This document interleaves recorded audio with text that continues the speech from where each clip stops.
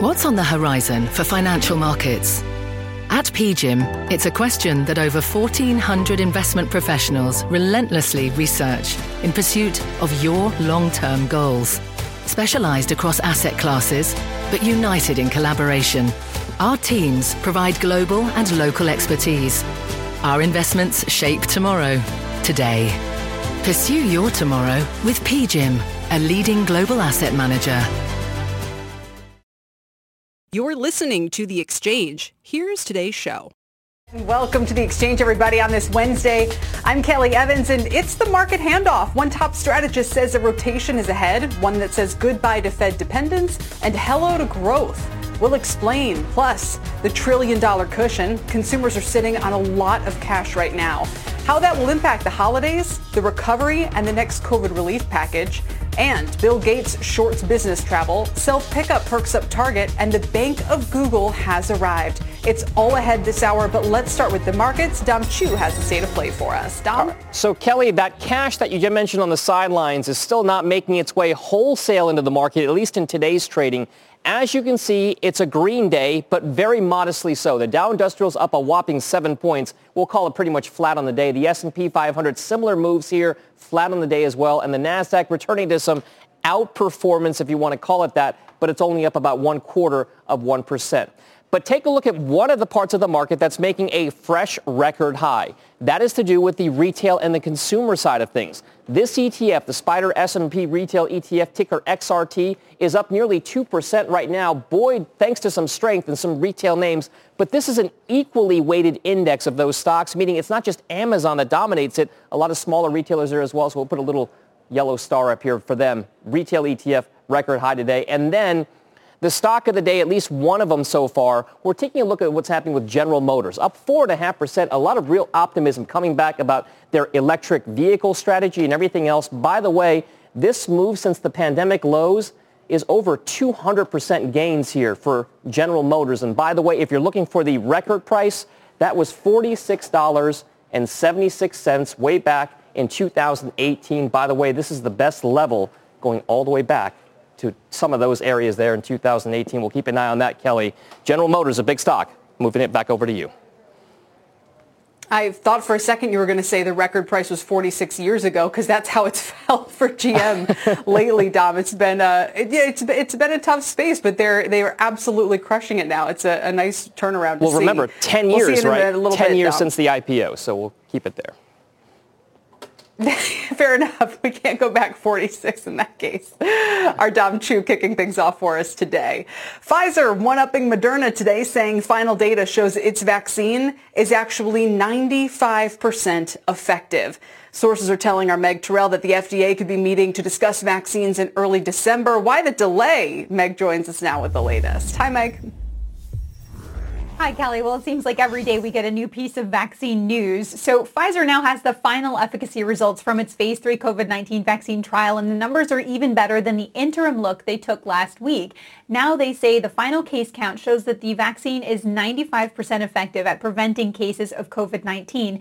And really encouraging news that efficacy was also seen against severe COVID-19 and also for all age groups. People ages 65 plus saw 94% efficacy being protected from getting symptomatic COVID. The company also saying the vaccine appeared to be well tolerated, no serious safety concerns, and they passed a 2-month safety milestone that they needed to be able to file for FDA emergency use authorization, which they say they now plan to seek within days. And I am hearing from multiple sources that the FDA has asked a panel of outside advisors to mark off December 8th through 10th for a potential meeting to talk about COVID-19 vaccines. And there they could talk both about Pfizer and Moderna's vaccines. And of course, this is a key step ahead of the FDA potentially giving authorizations to these vaccines to clear them for the market. And so we could be talking about a month from now, seeing these first 2 vaccines coming onto the market and starting to get used, Kelly. Meg, in all seriousness, I mean, can't they meet this weekend? Are they waiting? We just got final data from Pfizer, I suppose, but are they waiting for the same from Moderna before they gather in what is going to be about 3 weeks from now? I mean, time is of the essence. It is, and I asked the same question. December 8th feels like an eternity from now, but actually, when you think about what needs to happen for the FDA to hold this meeting and then to potentially clear these vaccines, it's incredibly fast. It's faster than really we ever see them go. The companies have not yet filed, so they need to prepare their application. In addition to all the safety and efficacy data, they need manufacturing data to submit. So that application is going to go in from both of these companies, Pfizer within days, Moderna within weeks. The FDA needs time to evaluate the data itself, prepare briefing documents for the committee to look at, and then the committee will meet. And so that's why we're talking about December 8th for this starting to happen. All right, fair enough. And I know in the grand scheme of things, it is quick. The best news is just simply the efficacy news still, and shares of Pfizer, BioNTech up today. Meg, we appreciate it. Our Meg Terrell with the latest for us. Meantime, we're keeping an eye on the Dow as it does inch back up towards 30,000 today. Get this, the Dow is up 12% just since the start of the month. It's on pace for its best month since 1987. We're now up more than 60% from the March lows. The S&P is on pace for its best November since 1928. And that has one of my next guests worried. Joining me now are Jamie Cox. He's the managing partner at Harris Financial Group. And Ryan Dietrich is chief market strategist at LPL Financial. Welcome, guys. Ryan, it was your concern I'm talking about regarding just how strong stocks have been this month.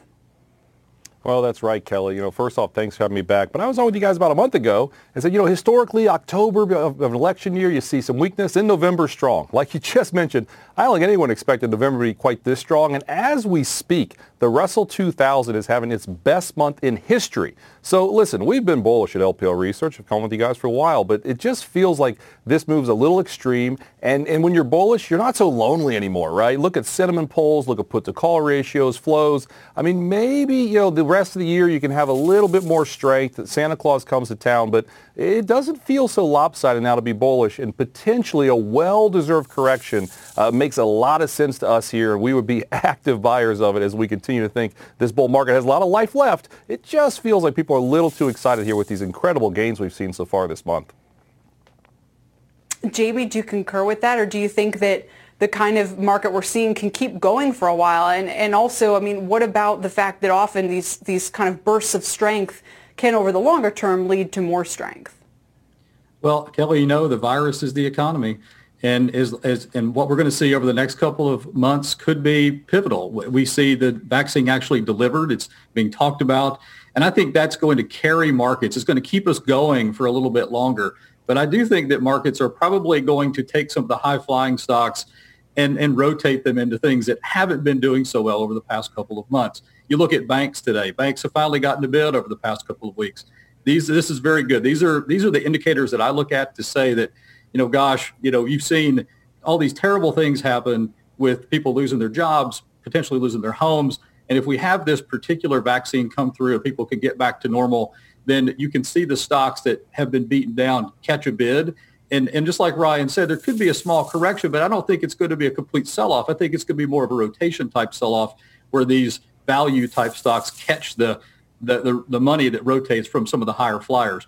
Look at Lowe's, for example. You have to be perfect if you're one of these work-from-home stocks or one of the stocks that's been a major beneficiary from the pandemic. And I think you're going to see that be the case for the next couple of quarters where the comps are going to be difficult for some of the large cap techs and others. And I think that by and large, you can see banks, utilities, some of these other, not so sexy sectors do very well.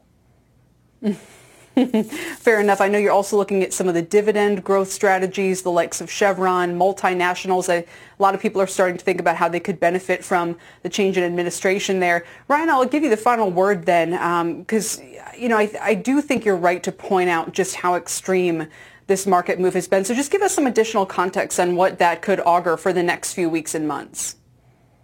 Oh, let's not forget, December historically is a strong month, so you got this interesting dichotomy. But you mentioned the strength we've seen, right? Just after the election, over 65% of all the components of the S&P 500 made a new monthly high. What does that mean? That's incredible strength, Kelly. Back to 1990, it's only happened 8 other times. 1 month later, you tend to get a pullback. But 1 year later, S&P's been higher every single time. So we talked about it. The strength we saw after that election, whoever won, whatever the sentiment, whatever the Senate says and House says, the market is telling us that is incredible strength, likely a little pullback, but it probably means a year from now when we're sitting here, we're going to still have a bull market and likely much higher equity prices. Yeah, and hopefully an economic boom at that point. It's just amazing how it's held up in the face of the pandemic worsening for now. Gentlemen, thank you both. Jamie Cox, Ryan Dietrich joining me to talk these markets today. We do want to get out to the bond markets where those newfangled 20-year bonds are up for auction this hour. Rick Santelli, how'd it go? Well, it did not go well. It's the 7th auction of 20-year bonds. I gave it a D as in dog. The yield, 1.422, was higher than the high in the when issued market when the auction buttoned up. Higher yield, lower price, and it is the highest yield at any of the previous auctions, and the size is the biggest at $27 billion. But no matter where you look, there was weakness. The bid to cover, 2.27, it was the second lowest. 61.2 on indirects was the second lowest. If you look at 15.3 directs, that was the best of breed. It was higher than the 6 auction average, and 23.5 dealers take a bit more than we'd like them to take. In the final analysis, the indirect bidding was weak. There's your foreign central banks. The direct bidders that were strong, kind of mutual funds, insurance companies, hedgies, and that really gives you a lot of clues because they're more comfortable with it. Yields are starting to creep back up, and that is never good for a 20-year auction. Kelly, back to you. Yeah, there's the 10-year in the green now, up at 88 basis points. And thank you for pointing out the indirects, Rick. That's definitely the bee in my bonnet until we can sort out what exactly is happening with foreign demand here. Rick Santelli out in Chicago today. Coming up, consumers have $1 trillion in excess savings, and one strategist says if and when they spend it could determine the economy's next move. He'll join us. Speaking of the consumer, Bank of America out with a warning about what they're calling the most disruptive generation ever. And investors should take note. Could spell trouble for some key industries. We'll have those details ahead. We're back after this. Stay with us here on The Exchange.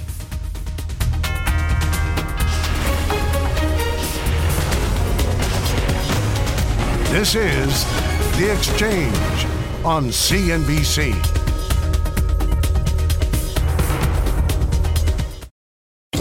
Electricity, a big idea that's inspired countless new ones. From powering the light bulb to virtually powering our entire lives. 30 years ago, State Street launched the Spider S&P 500 ETF, SPY. A big idea that inspired the world to invest differently, and still does. What can you do with SPY? Before investing, consider the fund's investment objectives, risks, charges, and expenses. Visit ssga.com for a prospectus containing this and other information. Read it carefully before investing. SPY is subject to risks similar to those of stocks. All ETFs are subject to risk, including possible loss of principal. Alps Distributors, Inc. Distributor.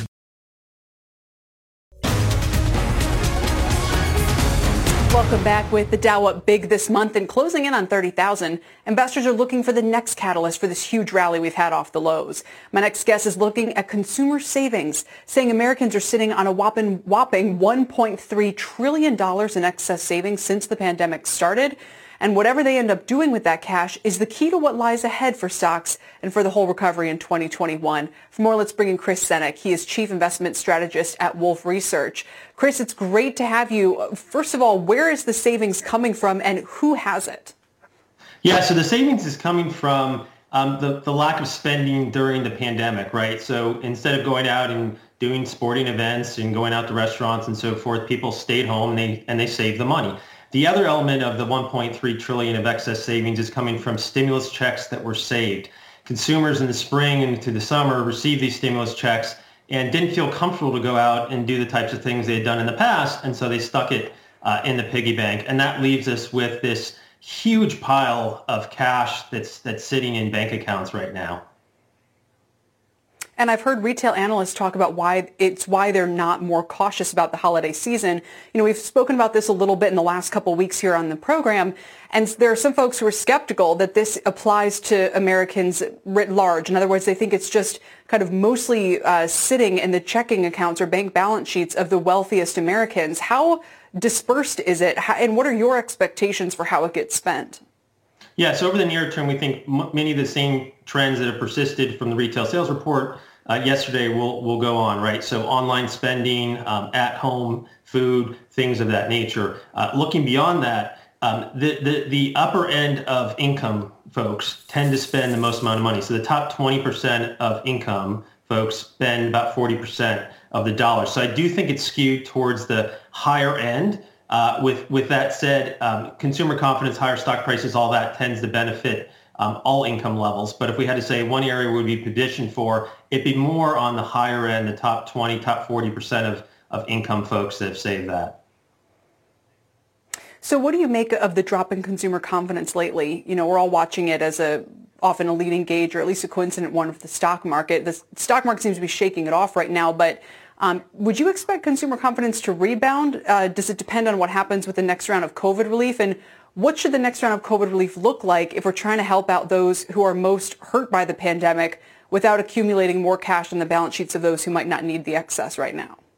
Yeah, so over the near term, you know, the trends are worsening on the virus. We all know that. And that's likely to lead even to a more stockpiled cash. At the same time, that's likely to push a stimulus bill through Congress. And we're not expecting one until later December, if not January. And that stimulus, when we get it, will be geared towards the lower end. So checks, unemployment benefits being extended and so forth. At the same time, folks, because virus trends are worsening, aren't going to go out to restaurants, aren't going to go to entertainment venues, aren't going to go on vacations and stay in hotels, and there's going to be no business travel. So at the upper end, money will be saved as well. And so our sense is that looking out a few months, we'll have $1.5 trillion, $1.6 trillion of excess savings. And once consumers feel confident about a vaccine, and we've had extraordinary positive news recently on the vaccine front, once they feel the trends are going and a tailwind, I think consumers will come out of winter and start spending money again. And I think we'll start to see some of that, Kelly, at the start of the holiday season. But again, I think it's going to go to the same patterns online that have shifted before. Well, that was exactly going to be my last question, is when we see this shift, which I know for you predicates the whole trade, from the growth trade to the reopening trade. So like you said, maybe the start of the holiday season, and that puts a little more importance on it than normal. Chris, thanks for joining us. Thanks so much. Chris Senyek is with Wolfe Research, talking about that $1 trillion savings cushion. Let's turn now to Boeing. Shares of the company spiking earlier today on news the FAA has cleared the troubled 737 MAX jet to fly again. The planes were grounded on March 13th of 2019 following 2 devastating crashes. But independent regulators in the FAA say design changes and enhancements in training make the jets fit for the skies again. If so, it could put an end to a difficult era for Boeing. The shares have fallen roughly 40% since the jet was grounded 20 months ago. The stock is up about 130% from its 52-week low in March. But with the pandemic still grounding travel and the overhang of those MAX issues, Boeing shares are still down more than 30% year to date. Coming up, the market handoff is coming. That's what Jefferies' chief strategist says about the next few months. He'll join us to explain where he thinks the money will flow. And just when you thought there was no stone left unturned for Google, surprise, they're getting into banking. We have those details ahead. And don't forget, you can watch us live on the go using the CNBC app. The Exchange is back in a couple.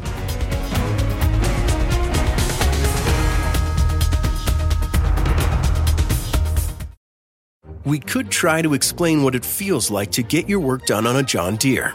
The way a Z-Track mower finishes in half the time you thought it would. Or how much easier it is to move mountains of soil with the 1 Series tractor. We could even go into detail about how it feels to tow up to 4,000 pounds behind a Gator XUV.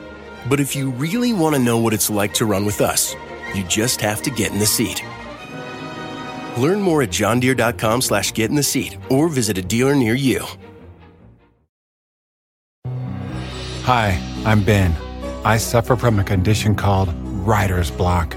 It strikes when I'm at work. That's why I choose Canva Magic Write.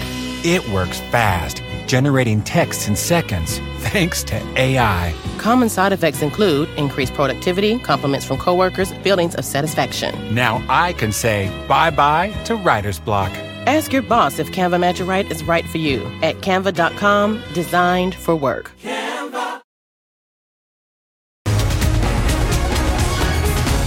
Welcome back to the Exchange. Markets are clinging on to small gains right now. The Dow is up almost 150 points at the highs. It's up 12 right now, 29,796, so a couple hundred away from 30K still. The S&P's up 1 point. The Nasdaq's up 30. In terms of the sectors, it's the reopening trade. The industrials, financials, and energy are your leaders. Healthcare and utilities are the biggest laggards right now. Here are some of the individual movers. Lazy Boy is up on a beat on the top and bottom line, and strong comps. The company says current order levels are resulting in an unprecedented backlog.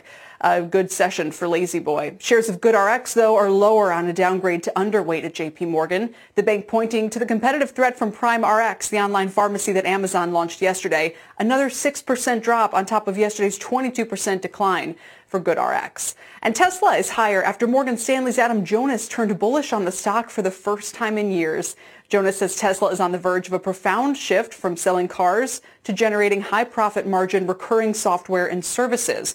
He upgraded the stock to overweight, raised his price target to $540. That is 22% upside, and Tesla's up 10.5% today after yesterday's jump on the news it's being added to the S&P 500. You can read more about Jonas's call on cnbc.com/pro.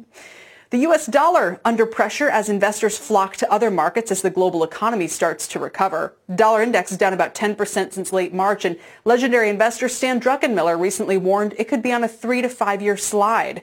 But my next guest says the dollar will rally.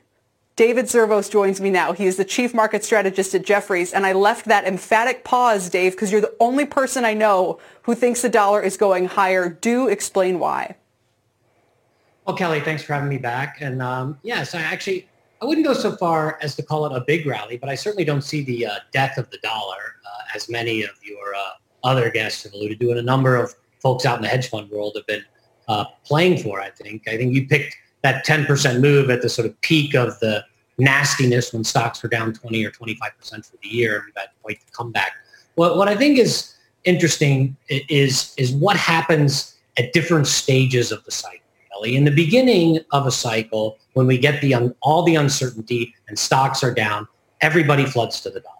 The dollar becomes not just a safe haven, but a place where people go because real rates are still too high. The Fed needs to do a lot of work, and it's the only way to delever a portfolio. If you have a lot of assets and a lot of liabilities and your assets go down, you need to get rid of the liabilities somehow. You can either default on them or pay them back.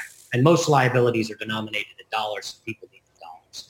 That's the initial stages. Once the Fed kind of gets things going, we get that dollar weakness because the Fed's printing, and then we get dollar weakness and stocks back up. But then there's the third phase, which is when the economy is actually organically growing and expected returns on risky investments rise, people flood back to dollar investments, and they put money to work in the United States. And that's when we start to see real rates rise on not real rates from the Fed, but real rates in the economy from returns on capital. And that becomes dollar supportive.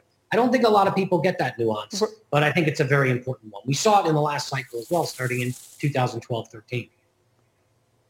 Right. And for anyone who thinks this is just a theoretical debate, there are a ton of calls right now about gold shooting higher, about copper, about the precious metals, about stocks. A lot of this goes back to concern that the Chinese have stopped buying our treasuries, concern about the size of the deficits that we're running. But to stick with the investment implications, you would not be in the buy gold camp then. I mean, I'm just going to put Bitcoin to the side because it's obviously been up sharply this month. But do you think that kind of steady, if not strong dollar is a headwind to just those asset classes? Is it also a headwind to stocks or no? I think it depends on the point of the cycle we're in. This handoff point where organic growth takes over and Fed policy and support takes a back seat, then I think you can have dollar strength and equity market strength. And gold becomes an asset that's not as interesting because it really is a protection asset. It's a zero real return asset. If you think you can earn positive real returns after inflation adjusted returns on Caterpillar stock or Moderna or Pfizer or any of the stocks you guys are talking about every day, if you think there's a positive real return on capital invested with those companies, you're going to be better off there than gold. And the point is the Fed is there to support. They drive risk-free rates down. They get everybody either thinking that there's going to be a lot of inflation or a lot of growth. And most of the time we've seen in the last 30 years when they do these sorts of things, they end up getting the growth, not the inflation. The only time we've really had our major inflation problems in recent history is in the 70s, and that was due much less about Fed policy, in my opinion, and much more about a completely different labor market where boomers were coming in and we had huge excess demand problems. Yeah. No, it's a bold out of consensus call, and we are always all ears for those. Dave, thanks for joining me to explain it. Really appreciate it. Thanks, Kelly. Good to see you. Dave Zerbos with Jefferies saying rethink the dollar weakness narrative that you might be hearing. Let's get to Sue Herrera now for CNBC News Update. Hi, Sue. Hello, Kelly. Hello, everybody. Here's what's happening at this hour. Delta Airlines says today that it will continue to keep middle seats empty on its planes through the end of March. United and American have been selling middle seats since July. Recent research, though, is showing advanced air filtration makes airline travel safer than previously believed. But Delta says it wants to provide what it calls added confidence and reassurance. Carnival is canceling all its planned U.S. cruises through January as it works to meet CDC anti-COVID requirements. It plans to gradually resume cruises, starting with voyages departing from Florida and then Texas. And as U.S. COVID deaths approach 250,000, overworked and emotionally drained nurses in Nebraska are sharing photos of themselves holding signs urging and even pleading with people to wear a mask. You are up to date, Kel. I'll see you back here in an hour. Back to you. Yeah, I can't imagine how exhausted everybody is. Sue, thank you very much. Appreciate it. Our Sue Herrera. Coming up, sales in the luxury market are looking pretty lowbrow these days. Bill Gates has a warning for the travel industry. Pickup is huge for Target, and why alcohol, meat, and auto, all of those industries should be worried. We're back in a couple. Don't go anywhere.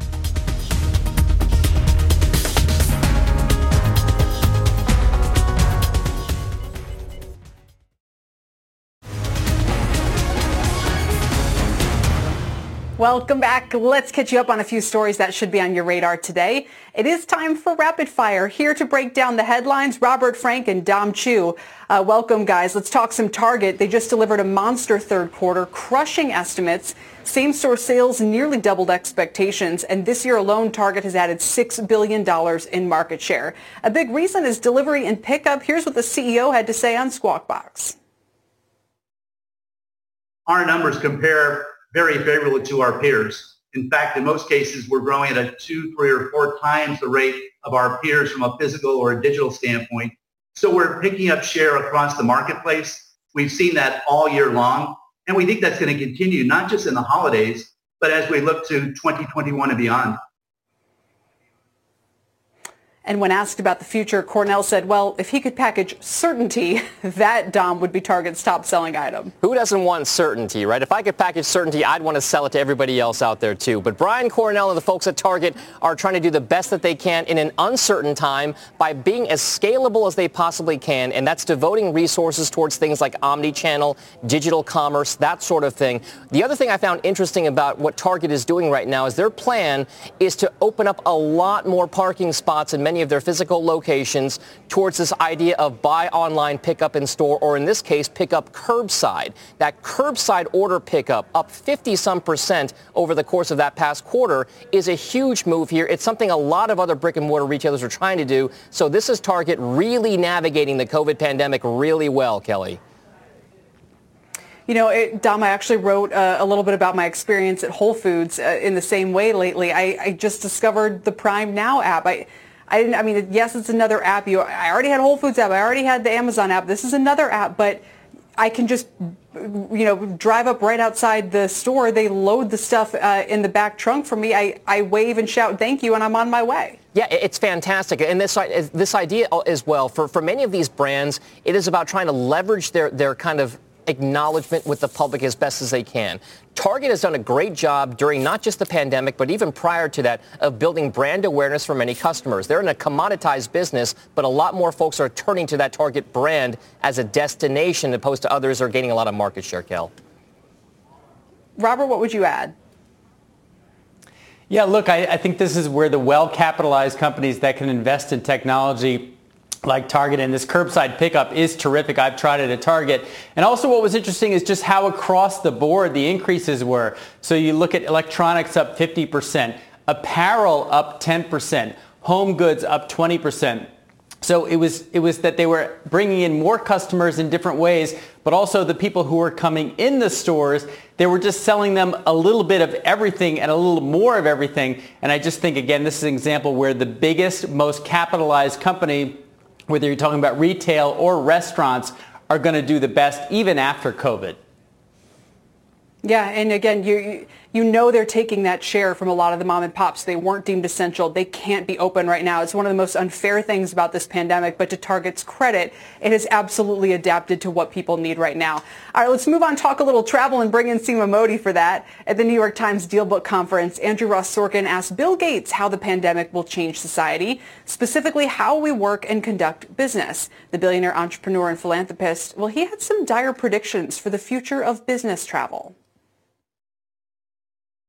My prediction would be that over 50% of business travel and over 30% of days in the office will go away. It will be a very high threshold for actually doing that business trip. Seema, I'm going to go out on a limb here and take the under on this call, at least on the business travel side.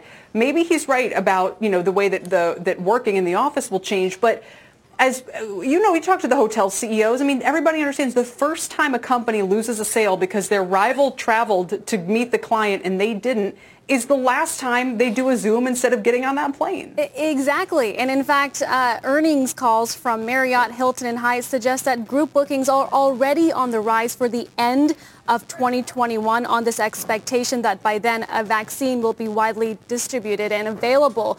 So I'm not sure everyone will agree with Bill Gates' forecast. Now, of course, he is also referencing the fact that perhaps some of the work from home strategies used by corporations, some of that will be permanent for some teams. But to your point, there are sales executives, consultants that are really just waiting to get back on the road when they can. Robert, what do you think? Yeah, look, I think Bill Gates doesn't run a company. And I think, for the types of meetings that he has to go to, he mentioned that usually he goes to this pharmaceutical meeting 5 times a year where he just did it by Zoom. But an executive of Microsoft said, we do expect travel to resume to previous levels. They didn't give a time frame.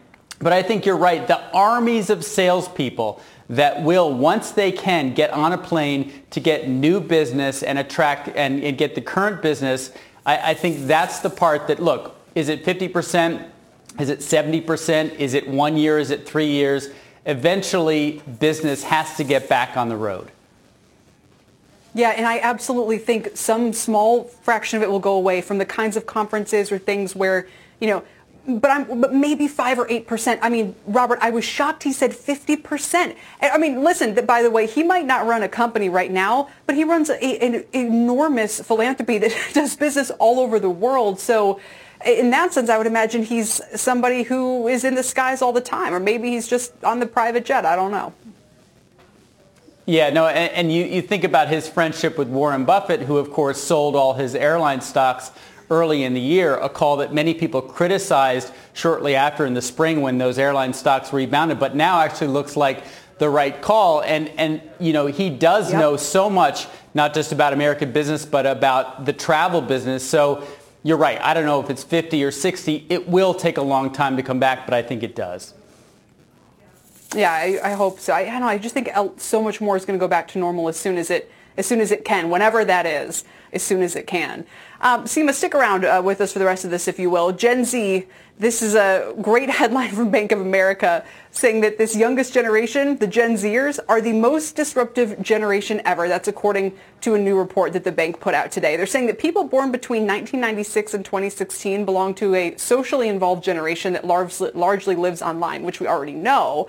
Gen Z's buying power, they say, is set to surpass millennials in about 10 years' time. They think that'll boost e-commerce, media, and ESG investing, but industries that could take a huge hit, alcohol, meat, cars, travel, and fast fashion. For instance, we know only half of U.S. teens can drive.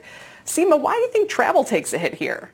Yeah, that's an interesting one. I think in general, this generation is so much more tech savvy. They're using social media at a faster rate, and they're using it to make big buying decisions. So perhaps that's where travel comes into play. But I think some of these other trends around alcohol and meat, a focus towards vegan and Beyond Meat burgers versus regular meat, I think this is the type of decisions and habits that are really starting to take into account for this specific generation. And I wonder, Dom, if there's kind of like an eco-sustainability issue there where they think, travel, that's wasteful. Yeah, and it increases your carbon footprint, right? I mean, if you're driving in a car, Exactly. You're flying in a plane, you're going in a luxury cruise somewhere, you're burning some type of fossil fuel or using some kind of fossil fuel to drive the electricity behind it.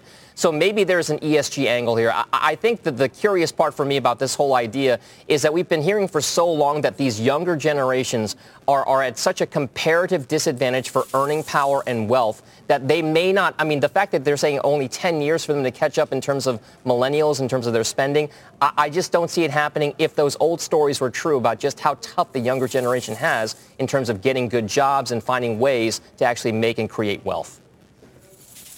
Interesting. Robert, I also thought, I think the number was about a third of teens are interested in alcohol, or a third of the generation. I don't know exactly how they got this information, but it's not a big share, and that's a definite change.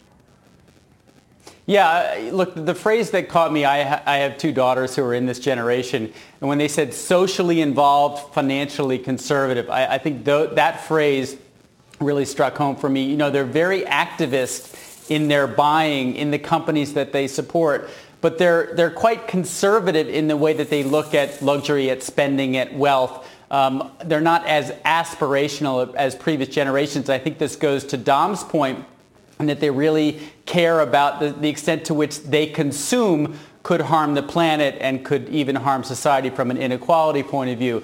So they're very conscious about their buying, about expressing their values through what they buy, and at least for now, buying less because they, to your point, they just don't have much money yet. We'll see when they get to peak earning power whether that changes. And that's going to be tough, right, Kelly, for the cruise lines that have been putting a lot of money towards sort of getting that generation on board, albeit they're not sailing right now. But when they do get back to sea in early 2021, or that's the hope, they're hoping that it's that generation that will start to consider this as a travel option. We'll see. Absolutely. And just to kind of put a point on it, so they said the decline in underage drinking among 12 to 20-year-old boys has gone from 29% of people drinking in 2009 to just 17% in 2019, 10-point drop. The decline for girls has gone from 25% to just under 20%. So as things stand, they say more girls drink underage now in the U.S. than boys. I mean, guys, there's a lot for me to wrap my head around here. And a lot for maybe investors to think about in these industries in the longer run. Let's close it out and talk about what's some of the changes we're seeing in luxury. This one's not so much gegenerational, it's geographical. We're speeding up the importance of the Chinese consumer. Luxury spend down 22% this year, and it won't return to pre-COVID levels until 2023, according to a new report from Bain. And they're saying that mainland China will account for half of all global luxury sales in the next 5 years. Robert, I mean, we've already seen brands obviously catering to the Chinese. I wonder, and I know I raise this a lot, but, you know, in the long run, who you sell to kind of dictates your values. And I just wonder if there's kind of a collision coming at some point in this industry or not, if they can just kind of keep finding some way to kind of delicately navigate between China and the U.S. You're so right. Who you sell to not only dictates your values, but it dictates your products. So you've got three things going on in luxury right now. You've got to shift away from baby boomers toward Gen Y and Gen Z. You've got to shift from retail to digital. And you've got to shift from the West to China. So that means that all the products that these companies sell have to change, and that means price points have to come down. So you're selling sort of lower price points, but you're also selling more locally oriented goods. So if you look at what LVMH is doing, which I think has it better than anyone else when it comes to solving China, they're producing a lot of products that are based on the Chinese zodiac, based on a lot of sort of Chinese pride symbols and colors. And they're winning in that market. It also means you have to put a lot of physical stores in China, because even with the shift to digital, more than 2/3 of luxury sales, even 5 years from now, will still be from a physical location. So you look at companies like Tapestry, which are still kind of U.S. oriented, they're going to lag behind, whereas LVMH and Richemont, to some extent Kering, those are going to be the guys that succeed because they're better in China. All right, Don, we'll give you the last word to wrap this up for everybody. If the Chinese consumer becomes anything like the U.S. consumer, yes, China's going to be a massive growth market. They still have some runway in that regard, at least. Thank you all today. Robert Frank, Seema Modi, and Dom Chu joining us for this edition of Rapid Fire. Coming up after this quick break, we're on the trail of what authorities call the money mules, fraudsters who exploit the most popular apps to send and receive money. It's a CNBC exclusive investigation that you don't want to miss, and we'll bring that to you next.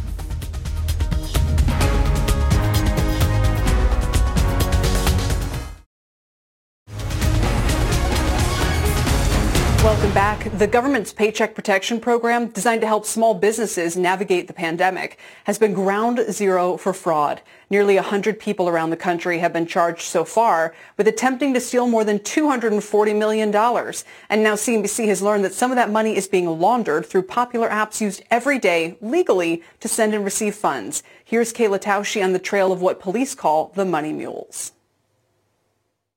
I've never seen in my 28 years experience the amount of fraud that I've seen currently. In this music video, LA rapper Nuke Bizzle brags about getting rich by stealing COVID-19 unemployment benefits. The video says it was produced just for entertainment purposes, but a criminal complaint claims otherwise. The rapper is facing 3 felony charges for obtaining more than $1.2 million in those benefits, some of the money accessed on Cash App transactions. He has pled not guilty and his attorney declined to comment. Faster payments means faster fraud. Secret Service Supervisor Roy Dotson says fraudsters can easily exploit Cash App, Venmo, PayPal, and Zelle to move money back and forth. The $2 trillion CARES Act, an easy target. The Secret Service has more than 700 pending criminal investigations into COVID-related fraud, and they increasingly involve one of these apps. How easy has this type of fraud become to conduct for these criminals? Extremely easy, just because of the online application process that's in place. That ability makes it something that they can do remotely and then direct that to different money mules across the country. Here's how it works. Criminals illegally apply for and obtain funds from a program like the Paycheck Protection Program. Once the money hits, they bounce it to another account and then another, obscuring the money trail, making it harder to trace. Thousands of law enforcement working across the country may be no match for the scope and speed of the fraud underway. We have seen an explosion of fraud. Now you get to hide behind a digital device. Detectives Ricardo Pena and Jason DeLuca of the Coral Springs, Florida Police Department say criminals are also moving money using the apps, targeting people hit hard by the pandemic. Fraudsters solicit innocent victims on social media, promising help with bills through Cash App. Others promising free money, just direct message for details. One of the schemes that they're doing is they'll get you hooked. They'll be like, hey, listen, that $1 that you send me, I could make it $10. And they'll be like, okay, so what is there to lose? In these surveillance photos, a suspect is cashing out money at a Florida ATM. Police say the money came from fraudulent checks, with funds sent through Cash App by an unwitting victim. You send them money, they could disappear. They'll block you, and you cannot talk to them anymore. It's made it very easy to steal a victim's funds and then transfer it not only to one location, but then to another and another. Was it inevitable when those programs got passed that there would be fraud? Or was there something that Congress could have and should have done to put guardrails and oversight in the programs to keep this from happening? It was inevitable, just the amount of money. You're going to have different criminal organizations and individuals, basic scam artists. They're going to try to take advantage of that. Cash App says it is investing in fraud-fighting resources like new staff and technology. PayPal, which owns Venmo, says it too is aggressive in fighting fraud with what it calls enhanced transaction monitoring to try to detect unusual payment patterns on the platform. And for Zelle, it would decline to discuss specific anti-fraud techniques, but said once consumers report suspicious activity, Kelly, that they partner with banks and credit card unions to shut it down. Kayla, what do you think it is about unemployment insurance, especially the small business, the disaster loan programs that are just so open and inviting to criminals? Well, one of the hallmarks of these programs is also its loophole, Kelly, and that is the online application. Of course, banks and these agencies do not want people applying in person or on paper because there is a pandemic going on. So they've made the application processes very easy and you can access them online. But that means that there are fewer checks and balances and that pretty much anyone can pull up the website, fill it out, and submit it for money. Yeah. Kayla, thank you. It's a great investigation, really important stuff, especially as we look at potentially another round. Kayla Tausche in Washington. Coming up, Google's making another splashy move today that could take market share away from digital payment players. Speaking of PayPal and Square, we'll tell you how and how big of a threat it could be to the competition. Stay with us.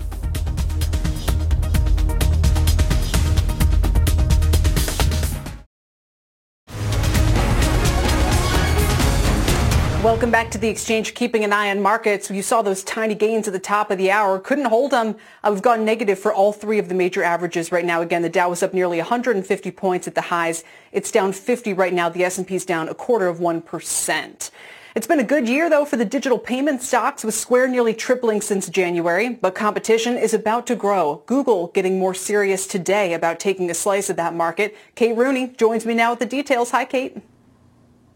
Hey, Kelly. Google is getting into banking, and it's taking a page from Venmo and Square's book by letting users send money to friends through Google Pay. The tech giant relaunched its payments app today and added a peer-to-peer feature that's taken off at PayPal and Square as people flock to digital payments during the pandemic. The app connects to Google's suite of other products. For example, people can link their Gmail and Google Photo accounts to get things like spending trends and the ability to search through photos for receipts. Google did say they will, quote, never sell that data to third parties or share transaction history with the rest of Google for targeting ads. On the banking side, the tech giant is partnering with Citi and Stanford Credit Union to offer checking and savings accounts and an optional debit card. They say they'll add additional bank partners next year. Kelly, back to you.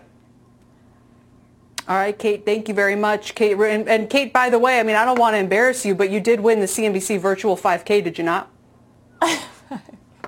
Kelly, you're a former midfielder. I bet you'd be neck and neck. Thank you, though. No way. Not these days. Kate Rooney out west for us. Very, very good. That does it for The Exchange, everybody. Thanks so much for tuning in.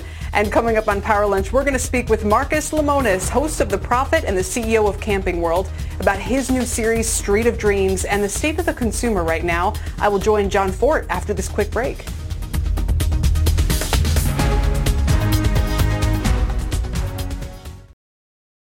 You've been listening to The Exchange. Make sure you're subscribed to get each episode every day, same time, same place. This podcast is supported by FedEx. Dear small and medium businesses, no one wants happy customers more than you do. So you need a business partner just like you. Like FedEx, who understands your passion for serving your customers because they have the same commitment towards you. That's why FedEx offers you picture proof of delivery, packageless and paperless returns, as well as weekend home delivery to 98% of the U.S. on Saturday and 50% on Sunday. See the FedEx service guide for delivery information. What's more, FedEx Ground is faster to more locations than UPS Ground. Trust FedEx for timely deliveries. See what FedEx can do for your business. Absolutely, positively FedEx.